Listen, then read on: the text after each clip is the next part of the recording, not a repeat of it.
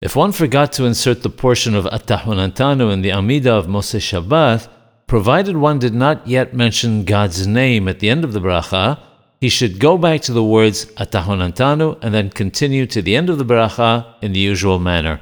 One should not insert the words elsewhere, but should then rely on hearing the Havdalah after the prayer. It's important to note that no melacha may be done in the interim.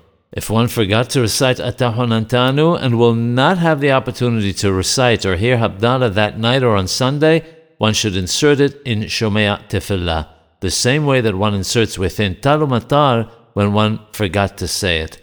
In this latter case, where one will not be able to recite Havdalah that night or the next day, if one forgot to recite Attah Honantanu and completed the Amidah, one must repeat the Amidah again and insert it in the correct place. If one forgot it altogether but will be reciting Havdalah after it, one does not repeat the Amidah.